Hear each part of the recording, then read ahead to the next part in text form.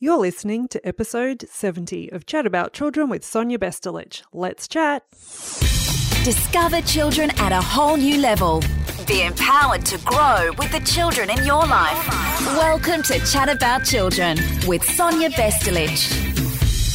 Hi there and welcome to Chat About Children, where we chat about all things children and empower you to grow with the children in your life. Today is a fascinating chat. I chat to Jessica Joelle Alexander, a best-selling author, journalist, and Danish parenting expert, and we chat about the Danish way of parenting. Now, I was really curious to know what we can learn from Danish parents because, after all, Denmark has been voted the happiest country on the planet for 40 consecutive years. Now, I know that you're going to get so much inspiration, insight, and just absolutely beautiful, meaningful approaches that you can start incorporating in your day-to-day with your children. So I'd love to encourage you to check out the show notes on the chataboutchildren.com website, and also remember to share this episode with family, friends, and with colleagues who you know will benefit. Let's get this chat started. Enjoy. Jessica Joelle Alexander is best-selling author, journalist, Danish parenting expert, and cultural researcher. Her book is called The Danish Way of Parenting: What the Happiest People in the World Know About Raising Confident, Capable Kids. It's been published in over 28 countries, and her work has been featured in Time, The Wall Street Journal, BBC World News, New York Times, Huffington Post, The Atlantic, and many more. She speaks 4 languages and lives in Europe with her Danish husband and 2 children. Jessica, welcome to Chat About Children. Thank you so much for having me. I am super fascinated about the Danish way to parent, and no doubt the listeners are as well. Unless they're in Denmark, of course, they've probably got a bit of an idea. But Jessica, tell us a little bit about your life before meeting your Dane husband, and then how did you come to embrace the Danish way of parenting? Okay, so I am American, but I lived in Europe for quite some time now. And I had moved around in a few countries before I met my husband, who's Danish. And all these years ago, I could say that I wasn't what you would consider a maternal person. Mm-hmm. So actually the thought of having children terrified me. Yeah, so it was quite funny when we went to Denmark for the first time. And one of the things I noticed pretty much straight out off the plane, I noticed the children and how well behaved they were and serene and respectful. And I never heard any yelling and scream. I mean, it was bizarre. It was this, very sort of almost utopian like existence. And I was seeing this every time I went to Denmark, and I was just sort of marveling at it. And I said to my husband that if I could get a guarantee that I'd have one of those types of children, then I was ready. I could handle it. I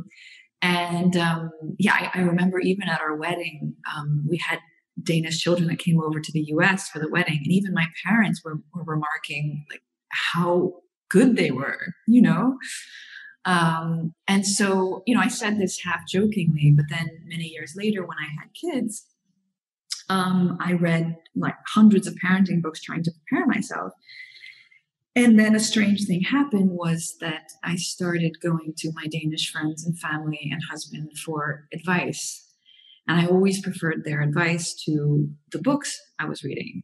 It just made sense. And it was really simple. And then of course I saw the result in their children. So eventually I stopped going to the books, and this became my sort of religion. Let's say, like, this was where I got my advice. And then years later, I was reading in the newspaper that Denmark had been voted as the happiest country in the world, which I didn't know.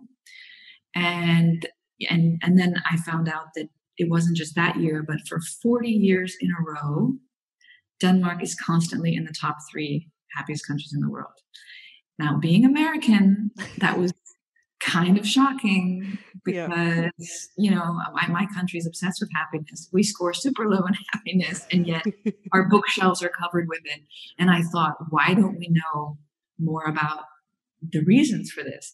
And I just had this kind of aha moment where I thought, oh my God, maybe it's the way they raise their children, because happy children grow up to be happy adults, and then we raise happy children. And I honestly felt like I had changed so much by following this kind of philosophy, this Danish philosophy, as a person and a parent.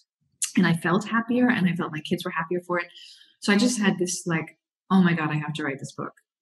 Yeah, yeah, that was your inspiration. I love that story and the whole journey. And I think while you were speaking, I was wondering to myself, at what point did it click for you that it was more of a cultural thing? Was it straight away that you kind of went, "Oh, it's Danish children that I'm seeing this in, and it's definitely culturally influenced," or did you kind of think, "Oh, these kids are, a bit different," but then it took time to really put the pieces of the puzzle together? How did the timeline work for you? Honestly, it went along the same continuum as my Danish got better. Yes. So the more I could speak Danish, the more I could hear the language and the language they used. And this is something I talk about a lot in the book, because so much of it is around the language choices. Mhm. And so the more I understood, and I really could see the culture, the more I understood, wow, this is really a thing. This is really the way they see the world, in a different way. So now, obviously, you have a book that talks about this. So how could you, I guess, in a sentence, describe the Danish way of parenting if you had to put it into one sentence? I would say, in one sentence, can it be a really long run-on sentence Yeah, we'll put commas in there and with, semicolons with and a stuff. little punctuation? No, I would say, if I had to put it in a soundbite, it would be: teach respect, be respectful, and you will be respected. Oh, I love that. Say that again. So it's teach respect, be respectful, and you will be respected. Beautiful. That's really lovely. That is a really lovely way to describe it. And that's obviously that was the sentiment you were feeling when you met those Danish children. Would you put it under that kind of adjective of respect? Is that how you would describe it? 100%, because what I started noticing, obviously, the first thing I saw was just the external behavior, just the way they were behaving respectfully, and but then I looked at the parents and how respectful they were of the children. So in Denmark, I would say they see children as extremely competent, Yes. and they really listen to them from the time they're babies and try to understand what they're saying. So from a very young age, children feel seen and heard and respected. And the interesting thing that I really noticed, because I had a bit of a challenging teenage years, and what I really noticed was how respectful the teenagers were. Mm. Mhm. And this really clicked for me, because I thought, oh, wow, they're getting so much respect as children, they're giving it back as teens. Yes, yes. And do you feel that that element that you described, which is so important, that acknowledgement and that respect of children from the day they're born, where they are acknowledged and listened to and included, and it sounds just the dynamic just sounds healthier, for want of a better word. Do you feel like that's really the foundation that just then naturally develops into those teen years, that just continues that principle, that way of operating, I guess, as an individual?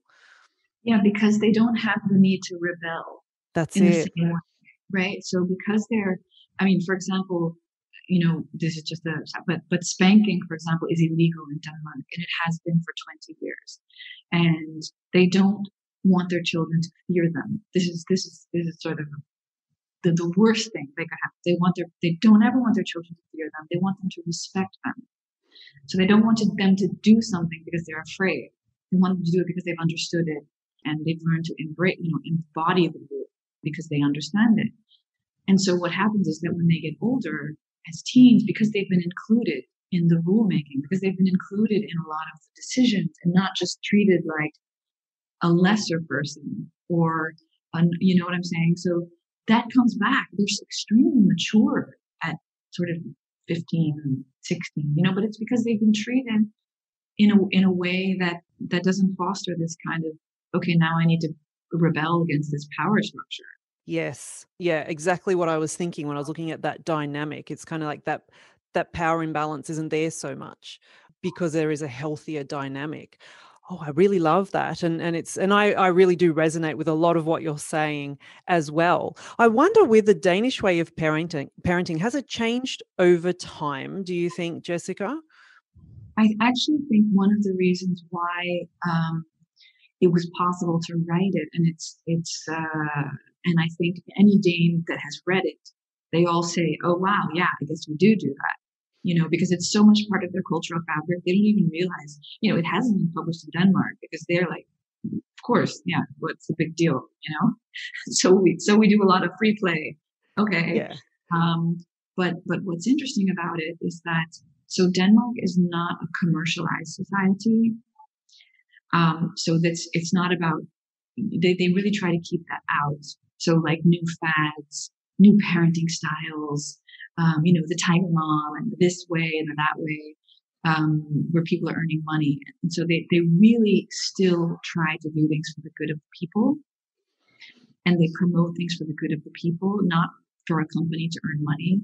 And I think this is one of the reasons why this way of parenting has lasted so many years. Because it's just basic, really good for you stuff. It's the value system, isn't it? It's the value system, and it's really, and it's not tainted by someone trying to earn money so much. It's difficult. I mean, it's difficult to parent anyway, right? Yes. It's one of I say it's the hardest job in the world. I really do believe that. And then when you're bombarded with 8 million different ways to do it, and you want to do it the best, and you want to, it just makes it so hard.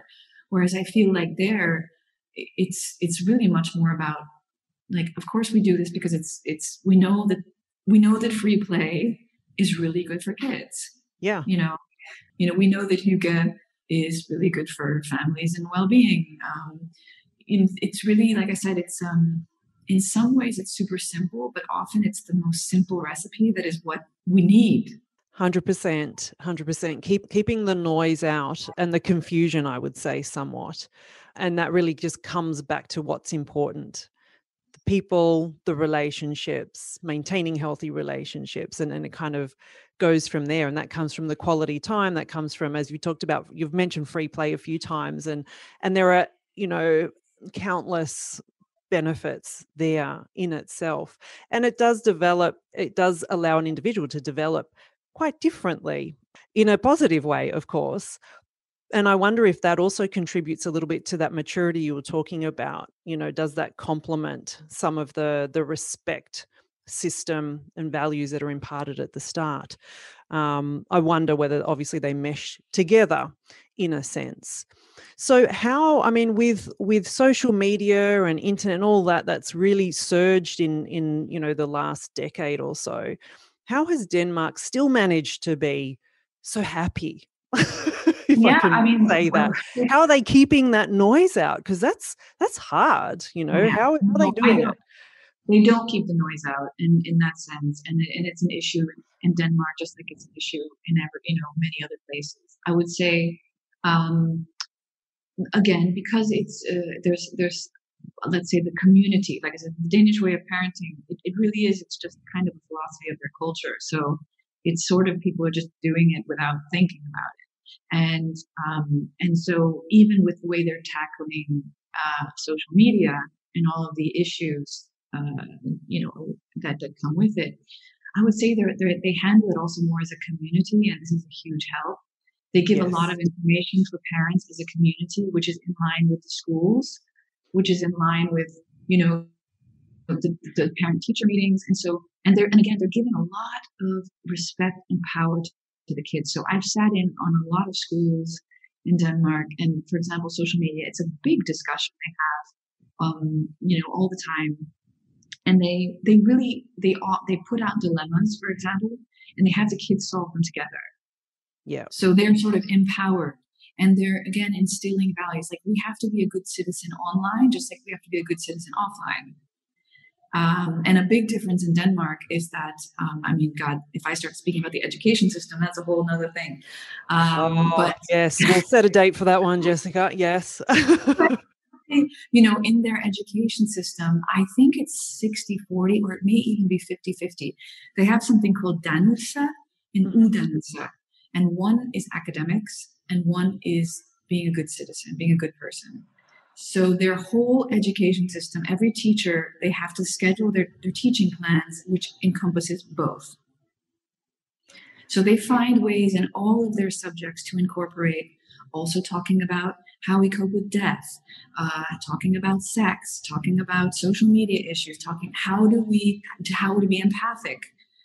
Empathy, it's in their schools from age 6 to 16. They have an hour a week basically dedicated to fostering how we listen to each other, how we collaborate rather than only compete. So there's a lot of things, I think, that go into it. It again becomes about empowering children to make wise choices, even when there's no parent. Yes, absolutely. And teaching them that I guess critical analysis and exploring all of that in a safe way. And that sounds like what that the education system approach is doing. It sounds absolutely amazing. It's when I don't live in Denmark right now. I actually live in Italy. And whenever I go there to do my research, I'm like, oh, however, I also think there's a lot of these things that we can export, right? I don't think you have to live in Denmark for it to be this way. That's obviously why I wrote the book as well, is that there's a lot of these values and a lot of this way of seeing the world that is something we can implement anywhere in the world. And another thing, just to mention the social media, one of the things I like, because Danes have this way of reframing things. They try to find the positive details in a negative situation. So they try not to demonize technology and social media, and rather find ways that we can see it in a more positive way. And this includes being involved in their kids' digital lives. Yes. There's been some research that's come out, I actually did with Lego, where we researched families across, I think it was 13 different countries, and found that families who play together also digitally are happier than families who don't. So a lot of times our answer is to just say no, because we're kind of afraid of it. And I'm always saying, just say no, KNOW. Try to be involved, try to ask questions, try to, because this is their world and this is where we're going, I think. Yeah. And you're better off knowing, as you say, being involved, being somewhat, and as you said before, we want to not have that fear. I don't want to ask because so I'm going to try to do this when so-and-so's sleeping or not, all of that stuff. So if there's that openness and that trust and that respectful relationship, then I imagine that digital health becomes something that is shared and is maintained as safe, and it becomes an open discussion as it needs to. And if there are questions or confusion, then there's a safe platform to discuss it rather than any kind of, you'd assume, kind of high risk taking behavior. Is that kind of, a way to describe it? Actually that's exact. So there's one of the pillars, let's say, is authenticity. And this is talking a lot about how honest they are with kids from really, really young. I was shocked by some of the things, the books that his family gave us when my kids were really young. I was like, what? We're going to read what? But then as I saw my husband reading some of these books and how interested my daughter was, whether that was in like baby making or literally stories that talked about death, or, a lot of topics that in my culture you would never talk about with a small child. But their belief is that if it's part of life, it should be part of education. And totally. So, and if you don't talk about these things, then you're not prepared, and it becomes this awkward conversation. Whereas they're sort of having these honest conversations all from the time they're really little, so that there is this openness, and you can come to us about anything. And this then spills over into the digital world. For example, my daughter just got her first phone, and in real Danish way style, I tried to like do a sort of a year preparation where we were going over dilemmas, and we talked about what is, porn and sexting, and how she'll handle things if, all kinds of different dilemmas, which of course would be more comfortable not to talk about. Right. But I don't want these things to have a stigma on them, because it's super important that they feel safe coming to us rather than somebody else and getting wrong information. Yes, absolutely, 100%. Now you've talked about, or you mentioned the word hygge. Now that's how I say it. Perfectly. Thank you, Jessica. Tell us a little more about what hygge is. So hygge, of course, everyone's heard, many people have heard of hygge now, and I think it's often associated with cozy blankets and, tea and these sort of candles, these sort of visceral external showings of hygge. But I feel like as a non-Dane who didn't grow up with hygge but has been seeing it for so many years and studying it for so many years, I think what it is more in terms of how it relates to happiness is a psychological space. So hygge is a psychological space that you create together with your family and then also your friends. But let's start with your family, because again, as non-Danes, this is actually something we have to work out a little bit to make happen. For Danes, it's totally natural. They grow up with this. It's part of their culture, so they just do it naturally. Whereas for us, I think it takes a little bit of awareness and effort. So this psychological space, the way I describe it is you have to imagine that when you go into this space with your family, you are taking off your negativity, your complaining, work stress, bragging, anything that can be subtly divisive. And when you enter in, the idea is that it's a team effort. Everybody helps out. There's not one person doing all the work. And it's a way to be together in kind of like harmony, where you're just in the moment with the people you love without any sort of barriers up. And the reason why complaining, negativity, all these things have to be left out is because all of those things create this kind of, it's subtle, but it separates us. And It puts us on guard, it makes us defensive, etc.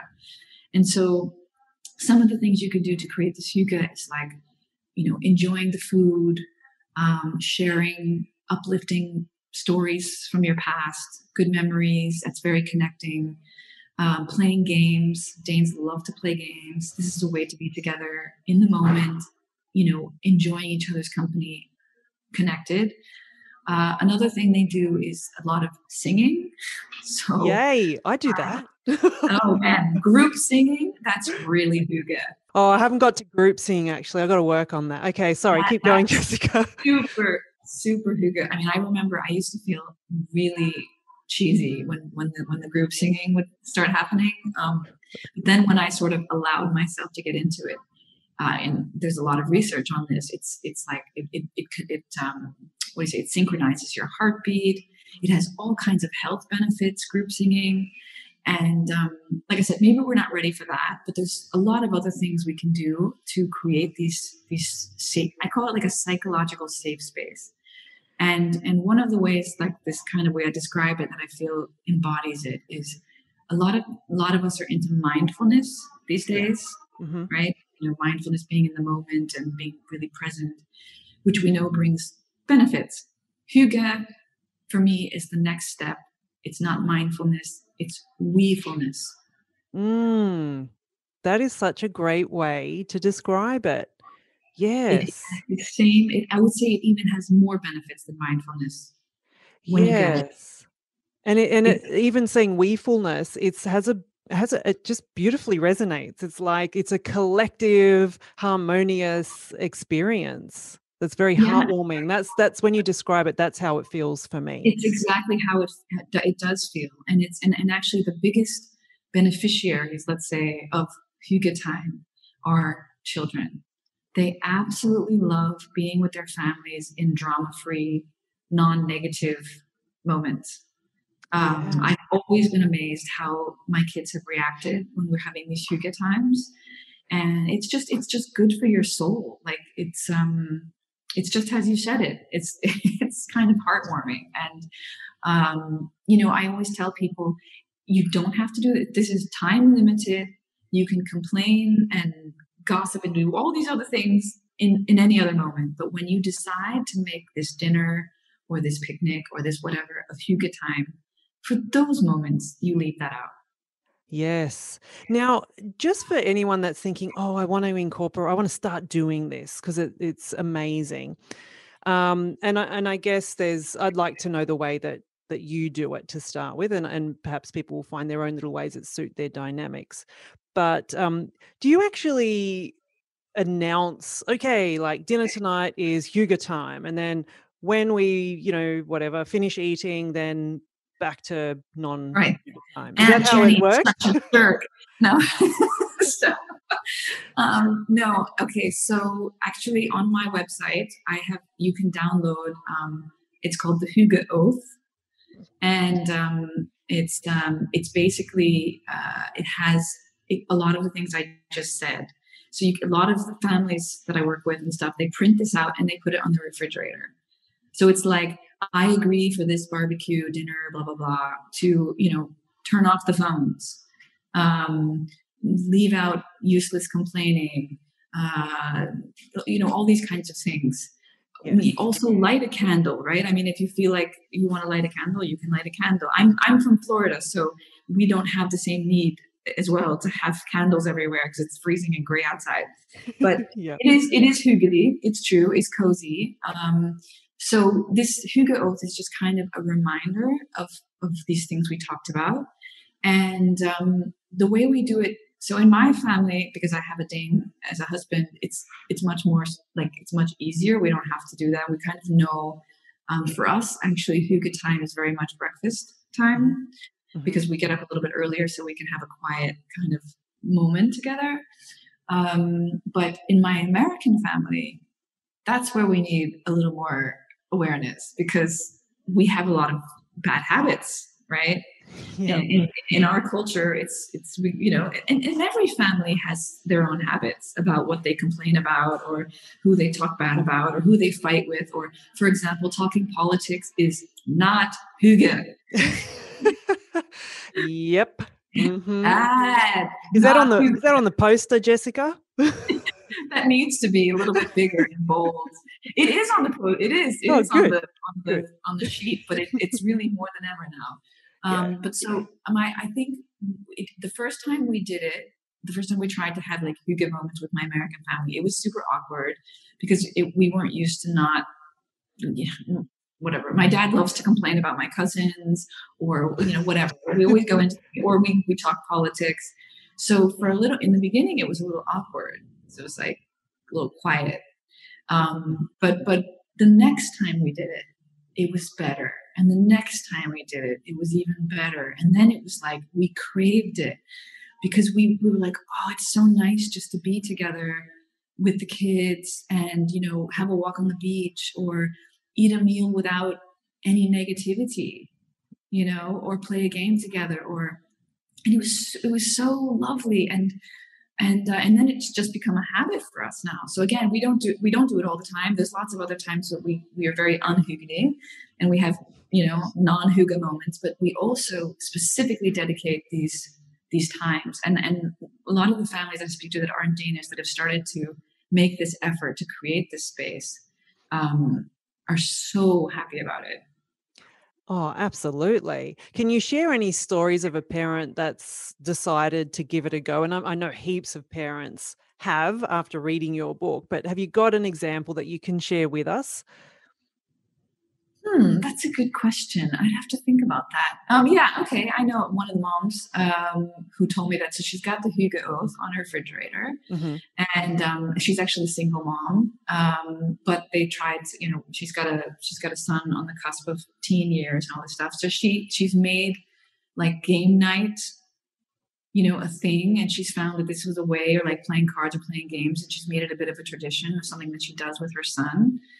And which was difficult before because she didn't have these kind of ways to connect. And she really makes this effort to, even like light a candle, and make it really fun. And she's found this way to connect with her son, where it's not about how are you doing in school? What are your grades?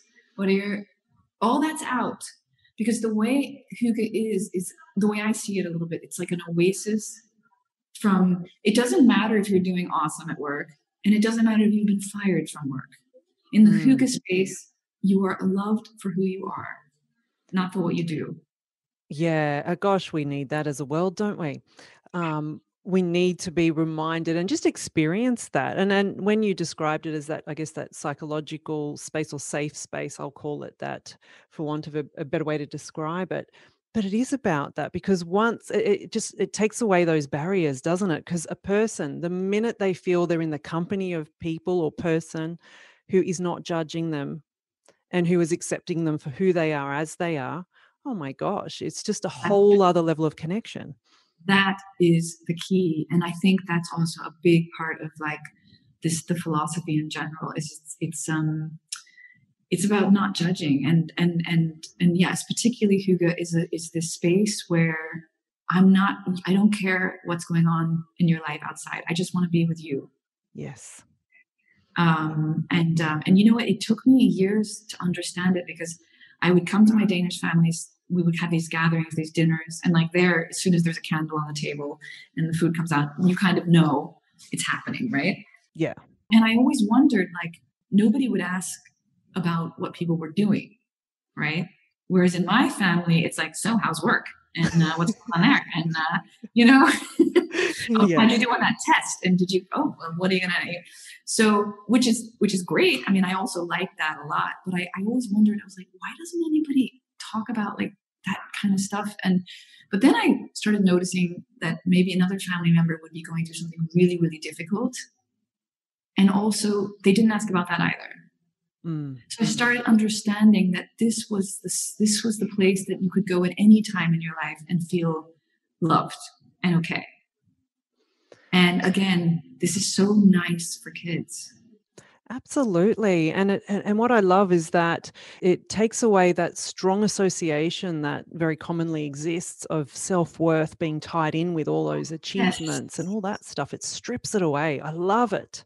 Love it. So while I'm just, still in my heartwarming space here that I'm feeling, Jessica, there's a concept that I read an article that you wrote about, and it's called, I'm going to give it a go. Poot. Yep. Almost remembered. Poot. Tell us about Poot. What is it? How you came across it, and why do you feel it's important? And you may have kind of touched on some of the strands here, but share it with us a little. I mean, Poot is a funny one because how do you describe Poot? It's a little bit like saying it does, never mind. Okay. And where I actually first really came across it was I was doing some years where I was researching in the schools, and I started noticing on the walls in the classrooms, there would be like a red button. And I was like, what is that? And they were like, oh, that's the Poot button.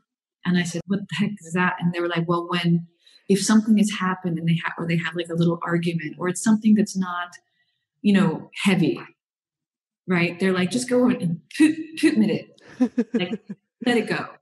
Right. And so sometimes they would go up and they'll hit the button to like release something.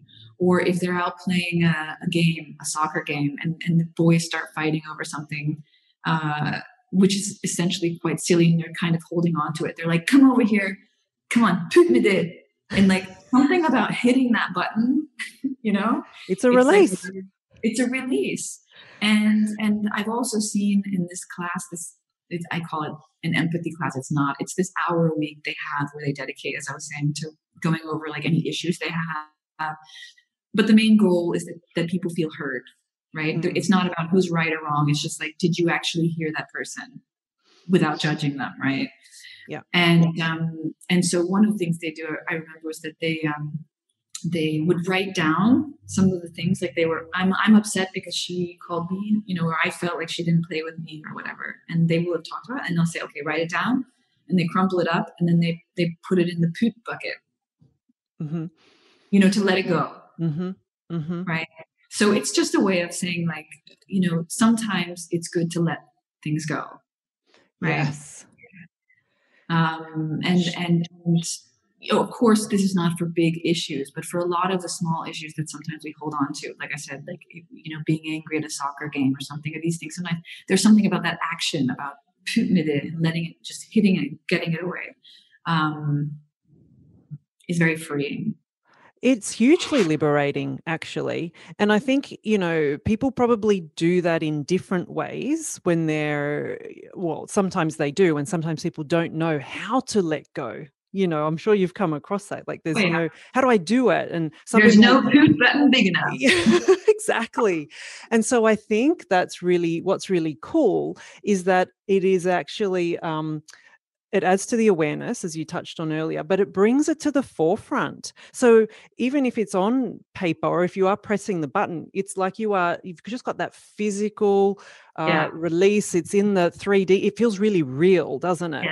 And it's an action. That is so cool, because there's all other techniques I've come across, and practice, etc. But certainly for kids, and even adults, but for kids particularly, it's such a powerfully liberating way to manage things, and to come back to regulate, and to reprioritize, or understand priorities. What is really important? What's not? What's worth that? All of that stuff you've talked about. So I love that. So do they use that? Is there a certain years that they kind of start, or to introduce that? Do any homes have a poot button? That would be cool. I think they do, actually. And I've been considering buying one myself. I mean, my Danish family didn't have one, but I do think some families have them. But it's also just like an expression. It's like, come on, just come on, let's go. Let's, let it go. And I do think, actually, they definitely focus a lot more on being aware of feelings and stuff you have in your body, and how you express different emotions, and where you feel them, and how to be aware of them, because they're big into big into emotional literacy, let's say. Amazing. I always say that in Denmark, it's almost like learning to read. In every country, learning to read is really important. In Denmark, learning to read is important, but I would say it's actually more important that they learn to read emotions first. Yep, absolutely. So they spend a lot of time, from the time they're very little, teaching how to read emotions, how to feel emotions, how to understand, because they feel this is the best way you can learn to self-regulate. Yeah. So you can feel it and let it go. Yeah, absolutely. So, a bit of a cheeky question.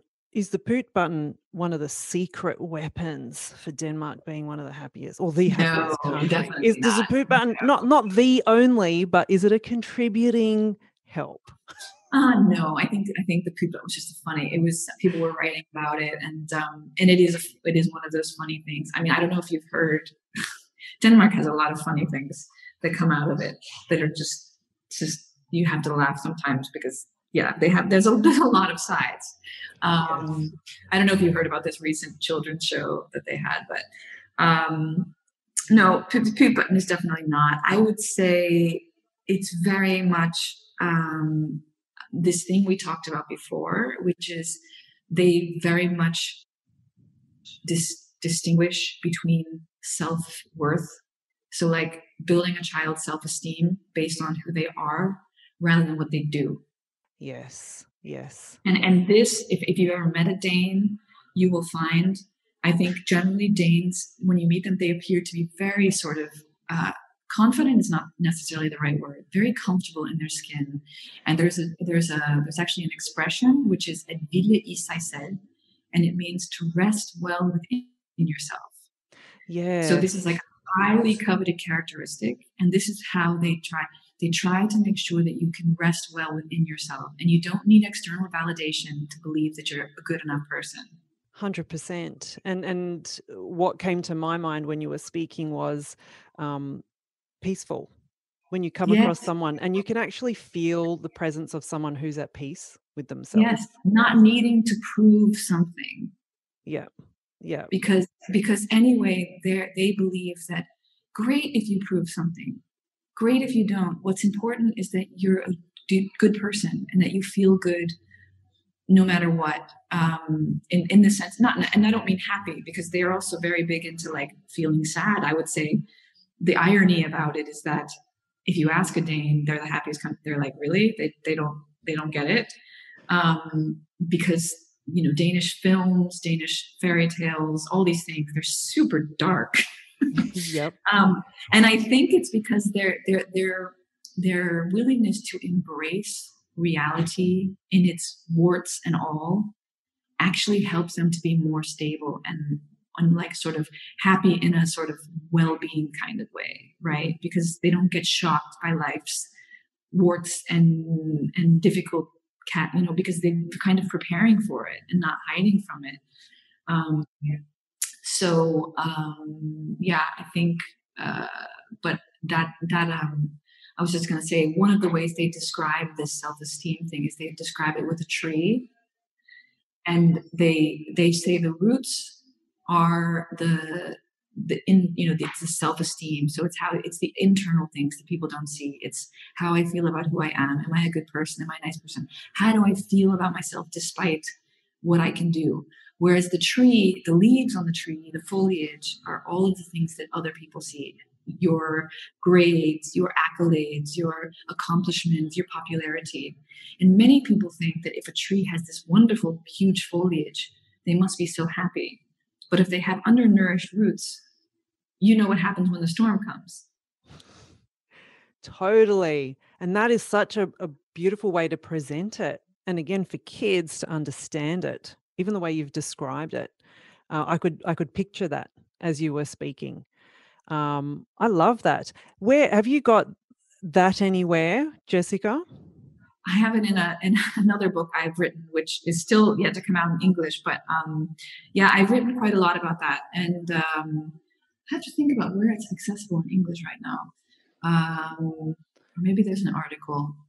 Well, it's leading into my next question, kind of, because I'm wondering what's next on the cards for you, and how can we access? Obviously, we know the book, we know how to access that. That's accessible, but you've also got other wonderful resources, and you do write great articles as well. Can you tell us a little more about what is coming up for you and where we can access those resources that are amazing? Sure. I mean, my website, Jessica Joelle Alexander, has quite a lot of my articles and some information about some of the other books. And then I'm actually building some online courses right now. And I do a lot of conferences for various places. But I'm considering my next book, which we'll see. I think it will be probably another year, but it's always around these same topics, because this is just kind of my life's, it's just something that I burn for and I'm very passionate about. And I think it's just, it's good. It's good. We need it. It's a world healer. It's important. It's all these just simple values, right? Absolutely. Absolutely. It is healing. And I know it sounded very, but it is a world healer. It's just those basic principles and coming back to you and that not judgmental and just being at peace with who you are. And if you're working on that, even at an individual level, it just has a flow-on effect, doesn't it? Yeah, I think so. And I mean, I think we need it so more now than ever, because the world's in a very particular moment. And actually, I'm also seeing this as a great opportunity when we come out of this pandemic. I know you have it a little bit easier in Sydney right now, but it's pretty crazy over here. Oh yeah. But I'm trying to see it also as an opportunity to, embrace more of these values like Hygge and maybe rethinking education, so we can focus more on raising kids who feel good about who they are, not just for what they do. Yeah. Yeah. Because that affects us all. I mean, I think we can all as adults relate to that feeling, and how nice it would be if we didn't necessarily need that validation to feel loved or lovable. Yeah. That is a beautiful take-home message. Can I just say, Jessica? I feel like you've shared the take-home message right there, but did you want to add something else? Check out the book. No. Yes. No, it's I would say this. I would come back to what we said before, which is the main concept, and I believe in it a lot, which is teach respect, be respectful, and you will be respected. And then I would also say, if you want to check out this Hygge Oath on jessicajoellealexander.com, print it out, super easy, just a piece of paper. Remember, it's not mindfulness, it's we-fulness. And I do think it's almost the evolution of where I think we can be going as a collective. Absolutely. Jessica, that is so beautiful. And I would like to say a massive thank you on behalf of all the people who are going to listen to this and are listening to this episode, because I know it is going to stimulate positive change and empower some really beautiful dynamics in so many families across the world. Thank you. That's nice of you to say. Thank you so much, Jessica, for joining the Chat About Children. Thank you. It was definitely a pleasure. Such a beautifully inspiring chat there with Jessica Joelle Alexander. Remember to check out her details at her website and also on the show notes on chataboutchildren.com. And I would love for you to also leave a rating and a review from your favourite podcast player. I am so grateful for your attention. I celebrate you and look forward to chatting soon. Thanks for joining the Chat About Children with Sonja Vesterlich. www.chataboutchildren.com.